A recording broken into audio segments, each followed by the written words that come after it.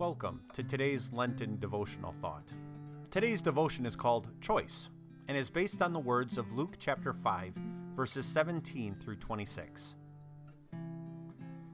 One day, as he was teaching, Pharisees and teachers of the law, who had come from every village of Galilee and from Judea and Jerusalem, were sitting there, and the power of the Lord was present for him to heal the sick.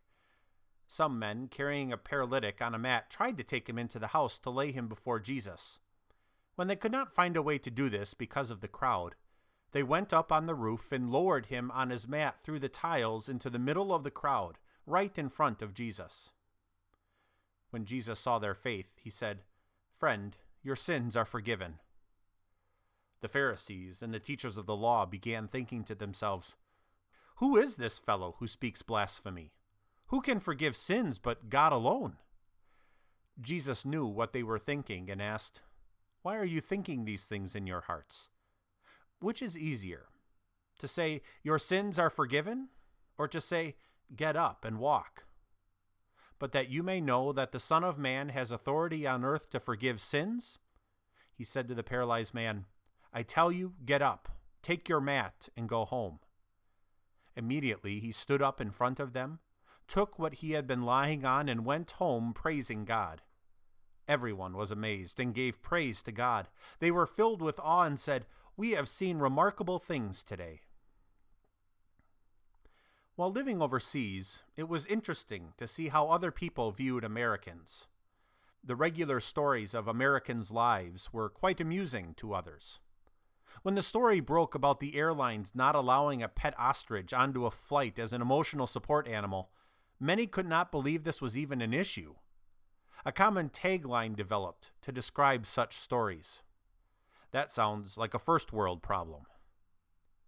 There is no shame living where we do and enjoying the blessings God has given, but it doesn't take long for shame or worry or regret to show up wherever you live.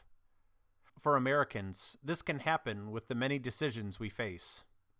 We face decisions about careers, houses, spouse, cars, and so much more.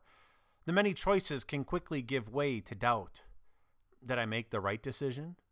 In fact, decision-making can become so crippling, there's even a term for it: decidophobia.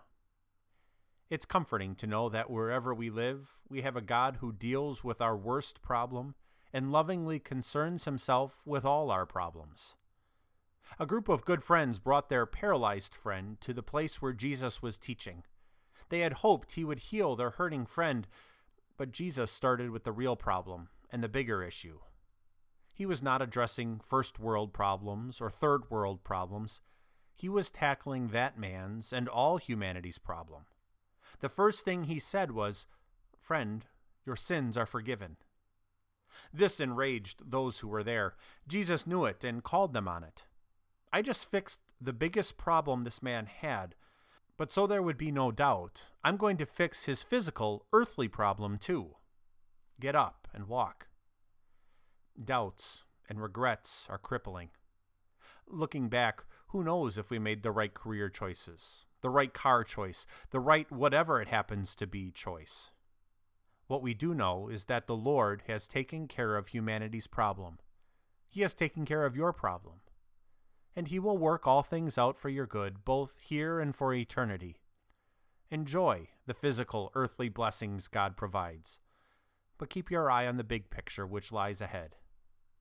Live at peace, for you are forgiven. We pray.